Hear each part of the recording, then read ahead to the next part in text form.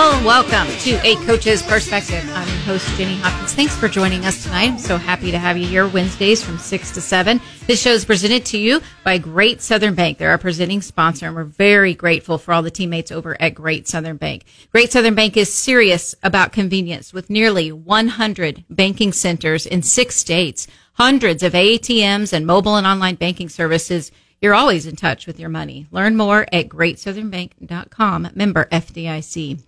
Other sponsors we're very grateful for, and they are all hand-picked. Highland Dairy, Craig Lehman with Shelter Insurance, Bill Grant Ford in Bolivar, Story Construction, West Logging, Greg and Melinda Burnett, and Springfield Yard Cards. So we'll talk about them throughout the show. You can always go to acoachesperspective.com, and you can listen to previous shows. For example, we had a great lineup. Last week we had Coach Amy Williams, the University of Nebraska women's basketball coach, joined us along with Kim Anderson, Coach Kim Anderson, who, he was at Central Missouri, won a national championship. He was at the University of Missouri, finished out his career at Pittsburgh State University. Great conversation with Coach Anderson. We also had Nikki Hayes Fort and Corey Elms, and they talked about the national movement of 28.5, which is a movement that supports female coaches and gives them the resources and support to stay in the profession.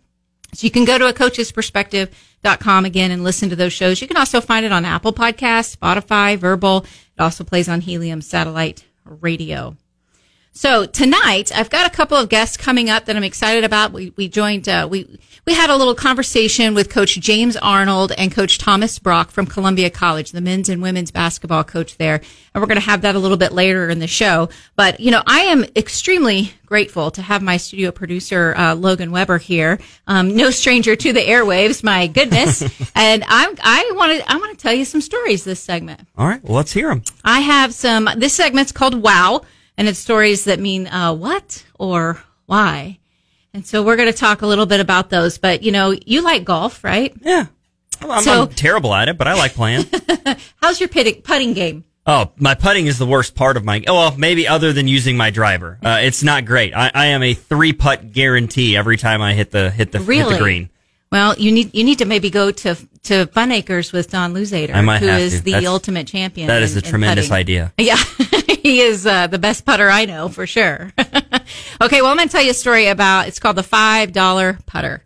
And this is a story from way back, 1964. There's a golfer named Bobby Nichols. Heard that name before? I've heard that name before. Bobby Nichols. He, he went to Owl Creek Country Club, near his hometown in Louisville, Kentucky. And he was kind of feeling a little bit restless because he wanted to play in the PGA the following week.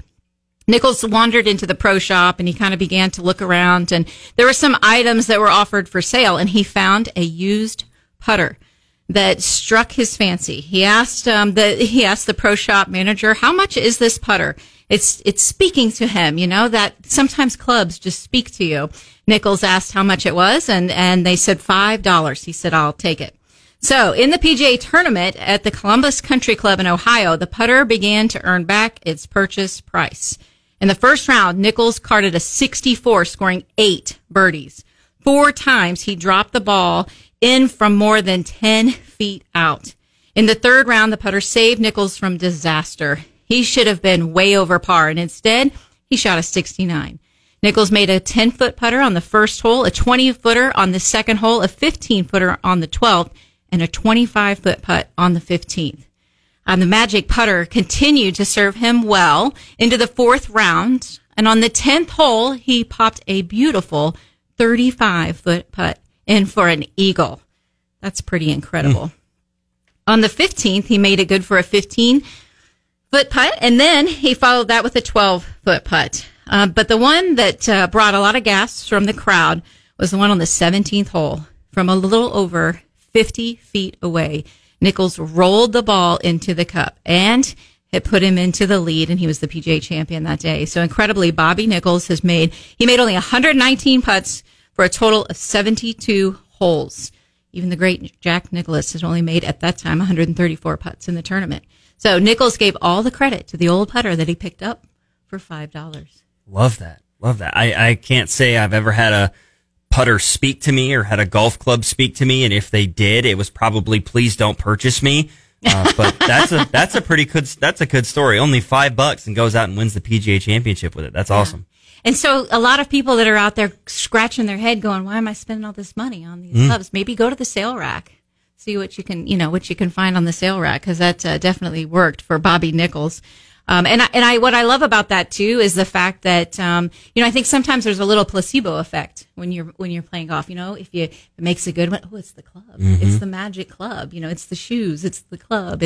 And so I think that's, gave him a lot of confidence, but definitely I think he earned his $5 back. Have to say he did. Yeah, definitely.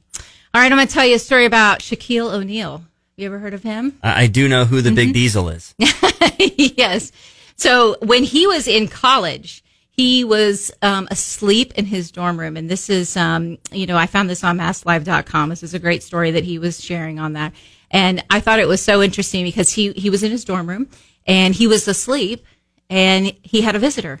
And he said that this visitor woke him up in his college dormitory one day and he was so surprised. He looked up and he saw, quote unquote, this good looking brother with his hand on my chest. And I was like, oh my goodness, is God a black man? And then he said, wait a minute, Dr. J, is this you?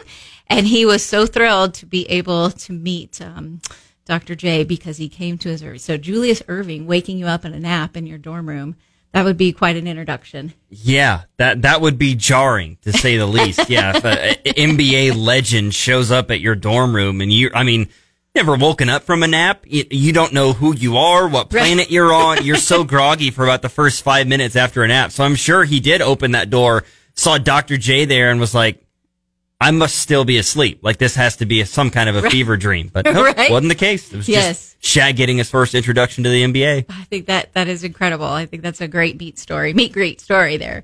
All right, Wayne Gretzky, pretty decent hockey player, right? Pretty recognizable guy too. Yeah. Many would say he's the greatest hockey player of all time. I think many would be right. It's pretty incredible what he's done. So he decided that one day he would go to the Hockey Hall of Fame, and when he would like to go to these different places, and most of the time would be recognized. All right, but he was telling this story. He took his son to the Hall of Fame. He wore a hat and kind of managed to check out the whole place incognito. Nobody had recognized him. And so he went down to the part where you can play. There's like interactive hockey games. He was taking some shots, and his son goes first, and he was 4 for 5. And he's like, Dad, give it a try. So he says, okay. So he gets up there. Well, he misses the first 3 shots. And this young man walks over, and he's kind of been watching him, and he walks over, and he says to him, sir, you should move your hand down the stick just a little bit. And helped kind of with his grip. And Wayne Gretzky, he kind of lifted his hat up and he said, well, why don't you go over there and get me some of those pucks? And there were 802 of them. So, of course, obviously that's because he scored 802 goals in 1994 to beat Gordie Howe's record. Yeah. I'd say that young man got put into his place. Just a little bit. Yeah. That'll give you a dose of humility of like, oh, look at this, this dad, this middle-aged guy. He's terrible. He can't play hockey. He's no athlete. And, that's Wayne Gretzky. That's hockey royalty. Yeah. Right there that you're talking to. So yeah, maybe take a step back. Awkward. Yeah. Yeah, definitely. All right. Well, I'm going to continue with some wow stories. We'll take our first break. And I want to thank Great Southern Bank for being our presenting sponsor. We'll be right back here on A Coach's Perspective.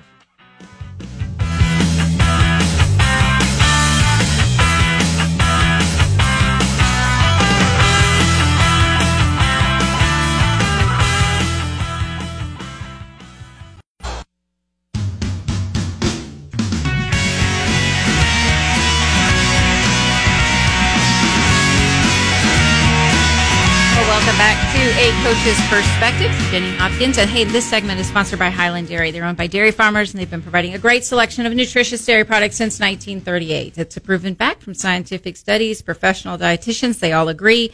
The ideal sports beverage recovery drink available to athletes after a workout is chocolate milk. And we all know that Highland Dairy has the best tasting chocolate, and they're a proud sponsor of A Coach's Perspective. All right, so in this segment, I am telling wow stories. You know what or why? And so we're telling a little bit of those stories, and Logan Weber's being a good sport tonight and listening to my stories. This one, have you ever heard of Bill Belichick? Yeah, I've heard of Bill Belichick before. Right. Okay, so he has a friend that's a college coach, right? And he calls Bill and says, would you help me out and call this recruit for me? Because I'm really trying to get him here. And it's really important that, I pull out all the stops. Would you give him a call, right? So he's like, sure. So he decides that he will call. So he calls this kid. He says, hello, this is Coach Bill Belichick from the New England Patriots. And the kid goes, yeah, right. And he hangs up on him. So he calls back. And he says, hey, I'd like to talk to you about this college and the kind of opportunity that you'll have there. And the kid goes, yeah, right, and hangs up on him. So he calls back again. And he's like, this is Bill. And he hangs up on him again.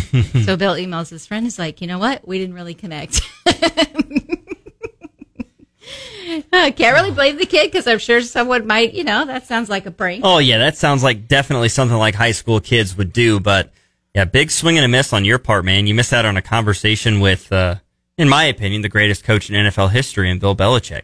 Right. That's a genius right there. No kidding. He might have read that story and went, oh, my gosh, that was me. Yeah, I'm sure sometime later right. he either ran into that coach or maybe he ended up committing to that school or ran into Belichick at some event or something and was like, hey, you don't remember? You hung up on me like 3 times. I called you one day right. to talk to you about, I'm friends with the coach and he wanted me to talk to you. For some reason, I picture this story as like Nick Saban because Nick Saban and Bill Belichick are really good friends. Like Nick Saban called Bill Belichick to convince this recruit to come to Alabama, which I find unlikely. But that was the way I pictured it in my head. And this kid's like, damn, I could have talked to Bill Belichick and I missed it. Right. Not great. Yes, that's pretty funny.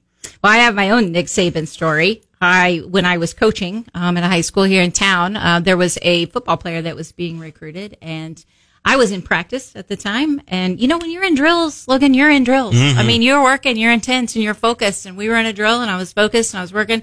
Somebody came over, tapped me on the shoulder, asked me, where the main office was. He was trying to find our head football coach. And I said, just let me finish the drill. And I kind of gave him, put a hand up, said, let me finish the drill. And the players kind of one by one stopped kind of working and just started staring. And I'm like, what is happening to you all? Let's go, get focused. Finally, one of the players goes, hey, coach, that's Nick Saban. You might want to answer his question. Oh, my goodness. Yeah. So I didn't even really look at him. Obviously, Then I turned around and said, oh, hello, coach. Yes, we will. 7-time national champion Nick Saban. Yeah. One of my idiot moments there. All right. So let me tell you this. This was the Portland Trail Blazers. They were in San Antonio for the Western Conference semifinals. All right. And when the players arrived in the locker room, they got a little bit more than they bargained for. Thomas Robinson found a snake in his locker. What? Yes. And he was like, I was scared. He goes, I'm not going to lie. I was really scared. He was quoted as saying, which, yeah, that's a pretty appropriate quote. But apparently one of the players even jumped up on the chair. The trainers had to come in and kind of rein in the beast. And the players also assumed the snake was big, giant, and poisonous. Other reports said it was non-poisonous, non-venomous, and only 18 inches long. So either way, though, a snake in your locker room? That's a little shocking. Yeah, can't say I blame those guys one bit. I'm not the fastest guy on the planet, but you want to see me run a 4.40? Put a snake within 100 yards of me. I am out. Oh. I do not do snakes. I cannot say I blame those guys at all for their reaction. I'm not too scared of snakes, I have to say. Yeah, don't let a mouse in here though. That's my Achilles heel. Mice. I had pet mice when I was a kid. Oh well. Yep. My snake would eat your mouth. That they would. Well, this doesn't really have a lot, humor to it, but I love the story of it. Babe Ruth, who's considered to be obviously one of America's greatest, baseball players. Having started out kind of well, his game kind of went down for about a decade. He held the record for the highest strikeouts. At one point, he had 1,330 strikeouts. But as they say, strong characters, they turn it around. He obviously turned it around and changed his playing. It was the third highest home run tally. But he was quoted as saying, every strike brings me closer to the next home run. And that was his philosophy, and it helped him with this achievement. And I love that. In this day and age, that story to me speaks to so many things. Like, we get down on ourselves so often when we make mistakes, but how, those mistakes can help gravitate us and put us on the path to success is really where we want to channel those feelings. Yeah, baseball is one of those sports, maybe more than any other, that is a great analogy for life in a lot of instances. Something like that Babe Ruth quote, or, I always love the fact that in the game of baseball, you can fail 3 out of 10 times and be considered a Hall of Famer, be considered one of the greatest to ever do what you do. It's the ultimate sport of coming back. It's the ultimate sport of being able to deal with adversity at all times. And, that implements itself into your life and so many different facets, personal, work related, whatever it is, that you could try something 10 times and it may not work the first time. It may not work the second time, but you keep at it, you keep doing it, and eventually you're going to get it right. You're going to get it right consistently. And that's something that I like that quote from Babe Ruth, it didn't work this time, but next time it might. Yeah. Next time it might. It's just getting me closer and closer to what my end goal is going to be, which is to put one over the left field or right field fence at Yankee Stadium. Right. And I think that having the right attitude and channeling that right attitude, you're going to get it right a lot quicker. Mm-hmm. And I think that's a great lesson from him. All right. This is from Stan Smith. He is one of the greatest tennis players ever, right? So he was once rejected to be a ball boy because they said he was too clumsy and uncoordinated. So obviously he took that and he let it fuel him. He went on to win Wimbledon, U.S. Open, and 8 Davis Cups. That is pretty incredible that Stan Smith didn't let that kind of setback hold him back. He could have pivoted and said, okay, well, I'm going to go a different direction, but he stayed with his sport that he loves. Gotta love that. Yeah, that's ironic. Oh, yes. You're too goofy to be the ball boy. Oh, I'm just going to go out and become one of the best tennis players in the world. Right? How about that? I would talk about uncoordinated. Yeah, unreal. In your face. I think that's pretty amazing. All right, well, we're going to continue. When we come back, then we're going to have a conversation with Coach James Arnold, Coach Tomas Brock from Columbia College. We're going to take a quick break. And I want to thank Highland Dairy again for sponsoring this segment. We are so grateful for them. And I want to thank Greg and Melinda Burnett as they support local and thoughtful radio. We'll be right back here on A Coach's Perspective.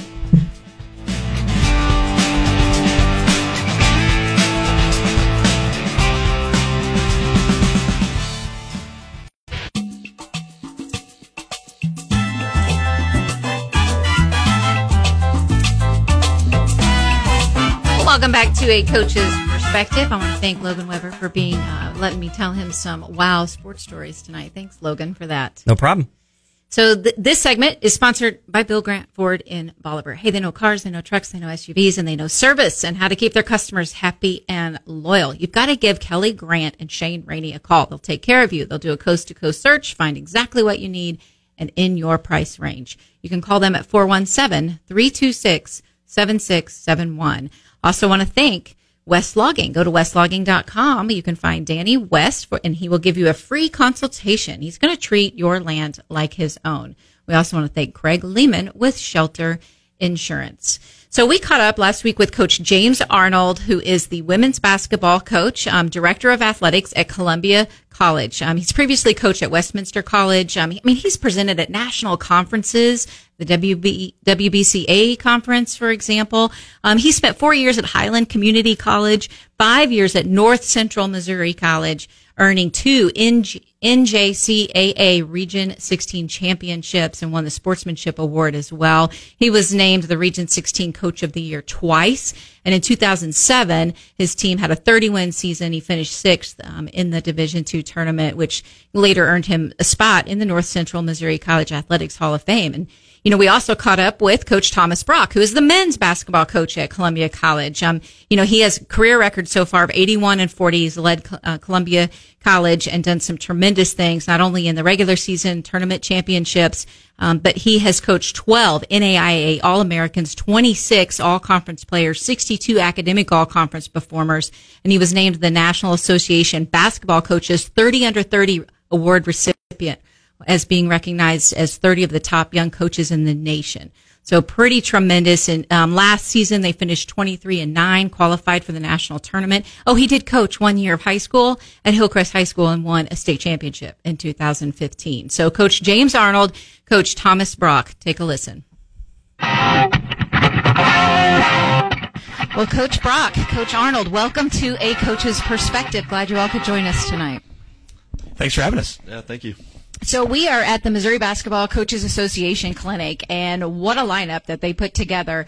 But, you know, the lineup is great. The speakers are wonderful, but it doesn't happen without having court demonstrators, and you all have offered your players to be the demonstrators. They've done a tremendous job. Tell me what it is that you like about that aspect. I'll start with Coach Brock. Tell me what it is you like about your players being involved in this clinic. I think the best thing is they get to interact with really high level people and coaches. You know, my highlight so far of the clinic this year is an exchange that Coach Norm Stewart had on the way out with our guys, joking with our players, and some of our guys may not even know who that is, but it's a cool moment for us as a coaching staff. And there's there's been, over the years, there's been countless interactions with, just really good people, and so that's my favorite part of it. It's a nice growing experience for them to be able to see different coaches and hear different styles of coaches. Yeah, it's really interesting timing too, because we'll start practice next week. I think it gets my brain going, if nothing else, and I think it gets our guys excited to get out on the court and put on the practice gear. You can and all tell that. Who's been doing their off-season workouts. Oh yeah, and who's in shape. Coach Arnold, what about you? What have you enjoyed about having your players be a part of this clinic? Like Coach Brock said, that having them be around just basketball and the celebration of basketball, and I alluded to it yesterday when I did my welcome that. Basketball's given me about everything that I ever had in my life. And when I think about the opportunity to share the game and be part of it and to see our young men and our young women have a chance to do that is a beautiful thing. Additionally, to see the different styles and different contrasts. One of the things we talk a lot about last year in practices in our preseason is that there's lots of different ways to defend a screen. There's lots of different ways to run offense. There's lots of different ways to run defense. And having them have a chance to be exposed to that, especially those that want to go into coaching or those that are really thinkers of the game. You can see their mind working. And honestly, it does give us an opportunity for them to hear a lot of the same things we've been telling them from different people, which is also nice to have it reinforced. Yeah, that is nice. I love it when they're able to say, you're able to go, see? Exactly. Listen. It's almost like You've heard that before. When you coach your own kid, if you've ever coached your own kid, it's like somebody else coaches your kid, you coach their kid because dad or mom doesn't know anything. So right. There's a little bit of that, but it's just a wonderful event, and we're just super thankful that we've got the history and the connection with the NBCA that we can continue to have it here at Columbia College. So let me ask kind of a cheesy question, and I'll start with Coach Arnold on this. Why do you coach basketball? Because basketball and coaching in general, it's tough. There's a lot of emotion, there's a lot of time, there's a lot of energy, and there is a lot of things that you do behind the scenes. People have no idea that you put your time into it. So why do you coach basketball? Well, to that point about behind the scenes, we talk all the time that 75-80% of what we do is not coach basketball. It's the other parts that get to the fun part of coaching basketball. And Coach Green, who works on Coach Brock's staff, used to always say, a lot of people want to be the basketball coach, but not a lot of people want to coach basketball because of the element of that, good. right? Yeah. And so for me, if you go back to my high school yearbook, it says I wanted to be the high school history teacher and high school basketball coach because that's who I looked up to. It was the coolest person on campus in high school. And fortunately, I've had the ability, and there's not a lot of things in this world that I know how to do. And so I love it. I feel like I have a passion for it. And I've found over the years, like Coach Brock can probably say, that I've found a healthy balance between the love for basketball and the love for everything outside of basketball. And I'm just really thankful. I tried to get out of it and went straight administration for a while. And then this past year was back into it. And I'm really thankful for that, for sure. Well, I'm glad. Coach Brock? Yeah, just to kind of piggyback off what James was saying, the people that had influence on my life the most growing up were, of course, first my parents, and then, beyond that, those coaches. And I had a lot of men who, were good examples to me and poured into my life, and starting with my dad, who was also my coach. And a Hall of Fame basketball coach, Skip Brock. Yeah, absolutely. So that's, I guess in some ways it's in the blood, so to speak. Yes. And I grew up in a gym, and so I love the game and passionate about the game. But I think the thing that originally just sparked my interest to go into this profession was just the hope to have some type of positive influence, just like those coaches had on me growing up. You know, we had the chance to coach at the same school for a year, and you came in, you know, to Hillcrest High School and made it look really easy. You won a state championship, and it was pretty incredible. And then you moved on to the college game. What has been, you know, what is it that you love about being a college coach, knowing what the experience was as a high school coach? Yeah, that was a fun experience for both of us. Both of us got to come up here to Columbia and Final Four. Yeah, it was great to have both teams there at the same time. Absolutely. You know, I guess the experience of coaching at the high school level was a lot of fun for me, and it was first time head coach. I was young and didn't have any idea what I was doing. But did you ever tell your dad, this isn't so hard? I want to sit down. No, I'm kidding. Yeah. I know you're a lot more humble than that. Yeah. No, that was so that year really was difficult, though, in a lot of ways, and for most of the year. And then we just kind of caught a spark at the right time. And but that's you know, that's how most years go. There's ups and downs, and there's you know, days that are good and days that are bad. And but the experience again of coaching a high school was a great experience, and there was the teaching part that I didn't necessarily love. So you know, that's a big part of the gig at the high school level. And so I was fortunate to get an opportunity here at Columbia College, and you know, now Columbia is home to me and my family, and you know, it's a great place. I think that's wonderful. All right, well, so you're talking, you know, a little bit. You mentioned about getting the spark at the right time, and if there are coaches listening, what kind of advice would you get? Because you're up and down. It's very rare for someone to be on all highs for a season. So how, you know, the perseverance to get to getting your team to peak at the end of the season. What kind of advice would you give coaches to get to that point? I think, you know, the biggest thing is just to try to be consistent throughout the year, consistent as, you know, who you are as a coach, consistent in how you prepare game in, game out, day in, day out, and not try to get too high or too low. And it's easy, especially right now, everybody's really excited about the start of the season. Everything's new, and you know, and happy. And happy, yeah. And so it's easy right now to be excited about it, but trying to have a long-term perspective of the 6 months ahead, and you know, understanding that you have that big picture in mind, and you want them to peak in February and March, and not burn them out, so to speak, right here at the start. And I think coaches, you know, they've got to put that in perspective. You know, you have a terrible game in November.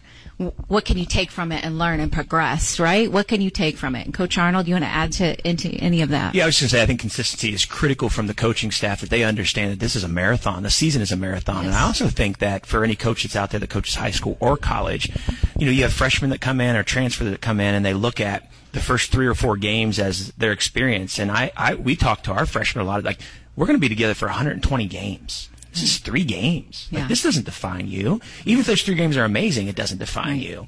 And I think the consistency from the coaching staff, understanding the journey that you're on together, talking about that. You talked a little bit about goal setting yesterday. I used to be really good at setting goals, and then we would never reflect upon them. And as I've become a better coach, we started scheduling moments where we'd go back and do check-ins. Do we need to adjust this goal? Do we want to add to this goal? Have you reached this goal, and what's the next goal? And then the last thing I'll say that I think has been really helpful in the last 5, 6, 7 years for me is talking a lot about, you know, the idea that when we are together, that there's going to be good times, there's going to be bad times, you're going to have great experiences, you're going to have not so great experiences, but at the end of the day, we're going to come in, we're going to do our work together, and we're going to create the experiences that we want to have. And I think for this group, young people, life is different than it was for many of us, and life is hard these days, and sharing information with them, they want to know why on a lot of things, and be comfortable with telling them why. Don't just say because I said so. Yes. That's how I was coached. Right. And now they've got all this information on a phone that they can look up. They can look up Wade Boggs' batting average in 1984,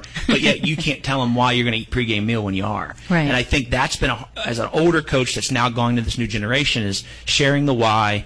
Hey, this is why we're going to defend the screen the way we are. This is why we're going to play defense the way we are. This is why we're going to warm up the way we are.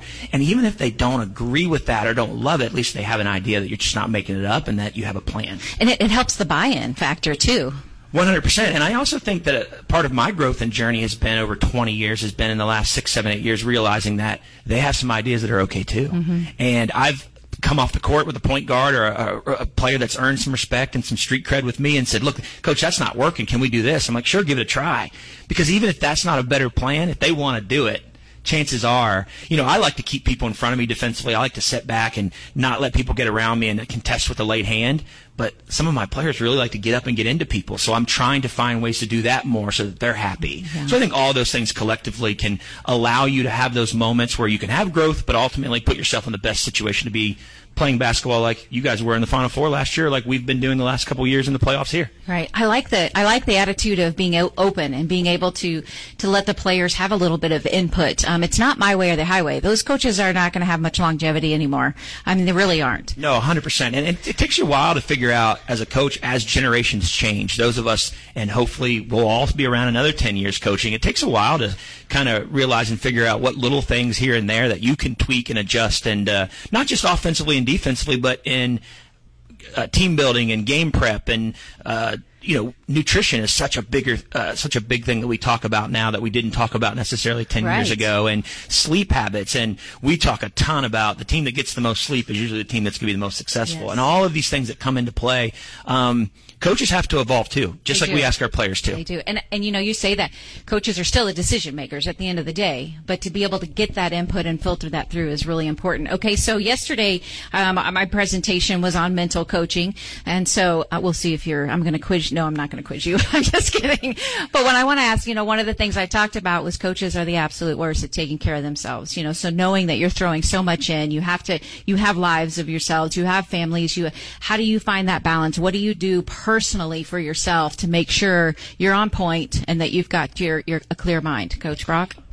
Yeah, I think some of the things that James just mentioned about performance with our athletes go into that as well. So sleep, I've got to remind myself to get to bed early, and just for me having a family at home, and that can balance things out, obviously, and nutrition and exercise and all those simple things. But as you said, it's easy to forget, and it's easy to not be able to find the time or make the time during the year. That's so true, and you've got to. And you used to exercise a lot.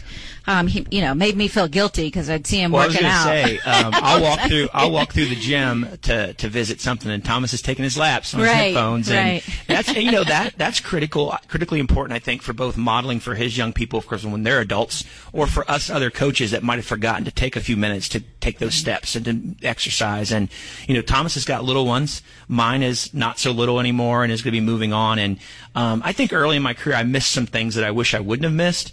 I think, you reflect back on your high school days. I coached high school for a year, and then I've spent time at the Division III level and the Division I level, and I started really figuring out that a lot of stuff we were doing wasn't important, like guarding a desk or watching film to ad nauseum. At some point, we know how to guard that out-of-bounds play. The scouting report is perfectly adequate, and, what slows down, there's that old expression that too much in the head slows down the feet for your athletes. Same thing happens with coaches. You overanalyze. And so I think, for me, I've found that balance, and I think trying to figure out ways to trust your staff.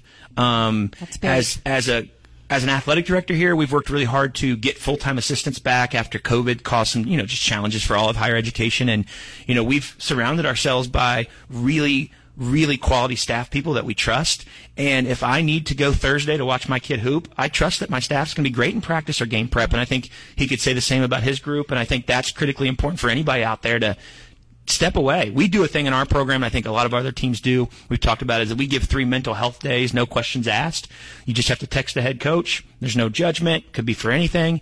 And I think that's been successful, but we also, as coaches, have to make sure we're taking those days when we need them as well. I was going to ask, do you give that to your coaching staff as well? Absolutely, yes. Absolutely. Because they've got little ones. One of my assistants has a little one, and it's, like I said, I reflect back on it, and while I still feel like I did a good job, I think I could have done a better job of being around at those things that were important. Right.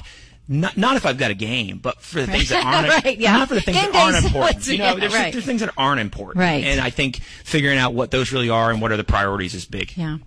I agree. I think sometimes coaches, especially when they're new, and they're very motivated, and you want to make sure you encourage that motivation and that energy that they're giving. Do you think it's possible sometimes that some coaches overcoach? What do you think about that overcoaching concept? Yeah, absolutely. And I think this kind of ties in with the question you had earlier about finding your stride as a team at the right time. What I've learned as a head coach now is there's a time in the season, there's a time for build up, right? And that we're getting into that time. And then at some point, and some of it might just be feel as a coach, but at some point in January or somewhere around then it's time to start taking plays out of the playbook, trimming things down, simplifying again.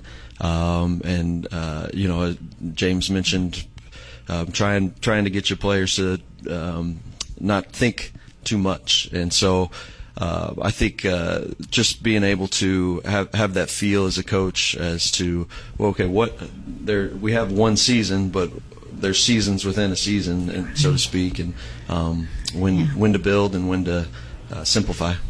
I like that. That's a good balance. Anything to add to that, Coach Arnold? Yeah, I think as far as one of the things I've learned too is that from an enthusiasm standpoint and sort of the things that started at the beginning of the year, like I realize that my enthusiasm and my vocal, my voice and everything is super high, and what I've had to learn is that not everybody's 100 level of enthusiasm looks the same. Mm-hmm. And I used to think that because a player didn't respond or react or jump around or yell or scream the way I did mean they didn't care as much as I did. But in reality, that everybody has their own level. Like Thomas and I have two completely different levels of enthusiasm, right? And his 100 looks different than my 100, and that's okay. And I've had to learn that. And I think if you have a grasp on that, then the longevity of the season leads to you not trying to overcoach energy and effort.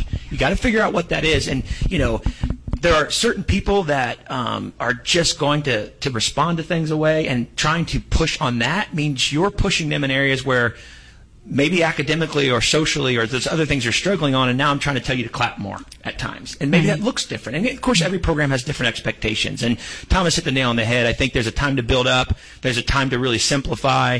Both of us, I noticed the last couple of years, we get to a point where practices get a little shorter. Watching film of the other team gets a little less, and watching a little bit of film on your team gets a little more, just depending on the feel of what your group needs. And, crescendoing up for Christmas break, taking a little break, crescendoing up for the end of January, and then just being in the best place you can. And back to that point about over scouting and over recruiting, I think that, when you're early on, you want to prove to everybody you know what you're doing X's and O's wise. And really, it's a pretty simple game, and keeping it simple for them and keeping it simple for your staff usually ends up being more prepared and more mentally focused and just in better health. Right. Because, at the end of the day, like you have all kinds of control on the preparation and the practices and what you're going to be playing and who's going to be on the floor. But the execution part and then the game day, coaches really have little control. The players really have to make that happen. You can set them up for that situation. And I think that's hard for a lot of younger coaches to release and let the players have that. And I think it comes, the old expression, the hay is in the barn. Like, this is what I've done. Yeah. This is what I can do. And we just have to hope. And then after that's over, whether it's a win that went exactly as planned or a loss that didn't go as planned, you reflect on that and you prepare for that through practice. I think for me as a younger coach, and I see a lot of younger coaches doing a lot of coaching in game and effort coaching in game. And I've sort of learned that, there's times for that. There's going to be times where your team needs you. There's that old expression that I got a technical because I either had to yell at the ref or yell at the kids, and I didn't want to yell at my kids, so that's why I got a technical. And so there's times where you have to help them find the energy that they need. Right. But for the most part, the coaching's done in practice. Yeah. And then the small tweaks and adjustments that you've talked about and worked on are in game, and then you reflect upon it. And I found that to relieve some performance anxiety because I'm not stomping my foot at them in the middle of the game as much as I used to or whatever. So I think those are things that have helped us for sure. Yeah. Okay, well, we're going to play a game. You guys ready for that? Let's see if you're ready for game time. Let's do it. Fast Five. These are 5 random questions that I'm going to ask, and just the first thing that kind of comes to mind. All right, Coach Brock, I'll start with you. Man, zone, or both? Excellent. Coach. I'm a man guy, soft man. It's a soft man. We keep people in front of us, funnel to the baseline. Just, again, late hand. Yeah. I like the fact that, because you used to change up your defenses, sometimes possession by possession. Still believe in that philosophy, because I love that philosophy. Yeah, we've done probably 80 to 90% of our possessions are man, and then we do have a little zone that we need from time to time, and over the years it's won us a couple games. How'd your dad feel about that, Coach Brock? He's done everything. Yeah, he has. Coached as long as he has. He can teach every zone and every defense. Yeah. Well, quick disclaimer: we talk about it a lot that I'm not very good at teaching a zone. I've tried over the years, and so even when I attend clinics or I watched what Tomas and them do, if I just haven't figured out how to really be great at it, and so it's still one of my things over the next decade that I'd like to get better at. We have some zones that we run against teams that it's going to help us be successful on, but it's just I'm not great at teaching it, so it's like I try to put a man in with some zone principles from time to time. That's right. There you go. All right, question 2. What is your favorite venue that you ever played or coached in? And you can't say your home court. Oh, well, that's my immediate mind went to. It's not my home court anymore, but it'd be Mount Vernon High School. It holds a special place in my heart. So. I love that. That's beautiful. I spent a couple years at Division I level, which allowed us to travel around and do some great things, including Mizzou Arena as an assistant and some things. But I think when I was at Westminster, Division III, we went out and played at Colorado, and it was a really cool experience. And just the space, just dealing with the altitude and everything that came with that was a really neat experience. I also will give a second shout out that we played at Grand Canyon this past year. Yes. And Grand Canyon, with Coach Miller, they brought us out there, and the game atmosphere there was insane. And so those are some pretty neat experiences I reflect upon. I went to one of her practices, and she gave me a tour of the facility, and wow, Grand Canyon University has beautiful facilities throughout their whole campus. So that's great that you brought that up. Okay, favorite sports movie? Hoosiers. Oh, there you go. Major League. Not sure how appropriate it is, but Major League. I love it. That's good. That's good. What are you streaming right now? What are you watching? Or do you watch TV, Netflix or Hulu? Or I shouldn't be mentioning platforms, but what are you streaming? Streaming right now currently would be Suits on Netflix, which is it's a good way to shut the mind off. I'll just say that. You got it. It's a brain break. Well, It's funny because I would say that I probably indulge too much in that area, but a lot of it is background. Right. You know, the Suits I've gone through 2 or 3 times. I probably watch The West Wing at least once a year all the way through. But right now, this is shameful, but I've literally been in my 600-pound life on Lifetime watching that. Those episodes, if you've ever watched that, watching those, the journey through that, or Hoarders. I like those shows a lot. Completely turn your mind off, find ways to relate to folks that are overcoming adversity and things in their life. I find that really interesting and motivating. That's awesome. I love it. All right. Last question. What is on your bucket list that you would like to accomplish that you have not, whether personally or professionally? From an accomplishment standpoint? Or an adventure or activity you've always wanted to do? Yeah.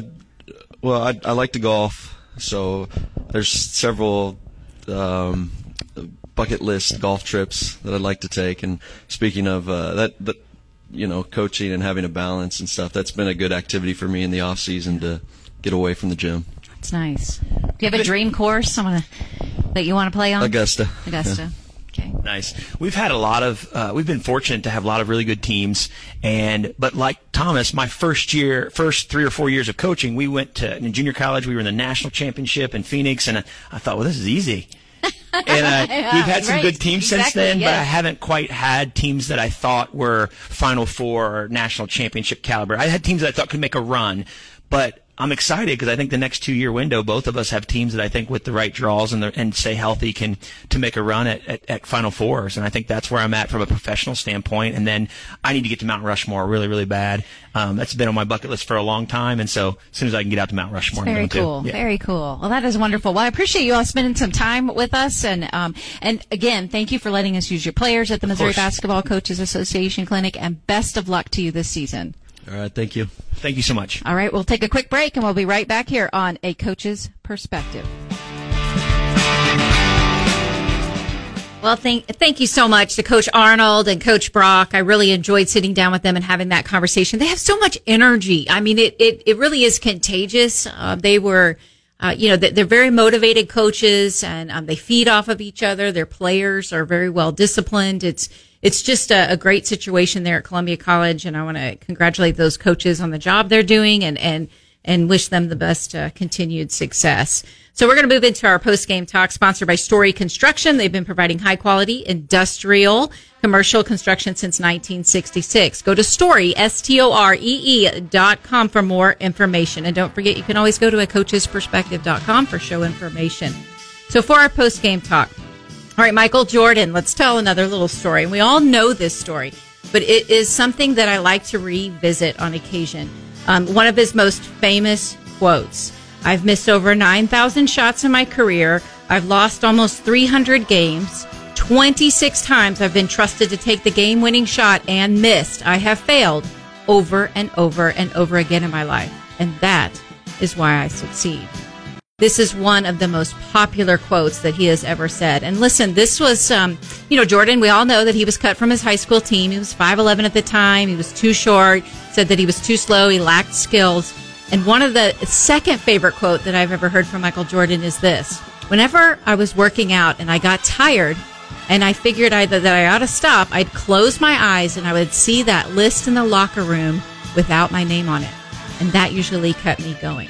To be able to never give up and to have that principle of, accepting failure, but not accepting the lack of trying was a huge reason that he became such a success story. And I want to encourage all of you to do that. So that's how champions do it. And I remind you, as I do each and every week, be a good human, live your life like a champion, live like a human champion. This is Jenny Hopkins. This has been A Coach's Perspective.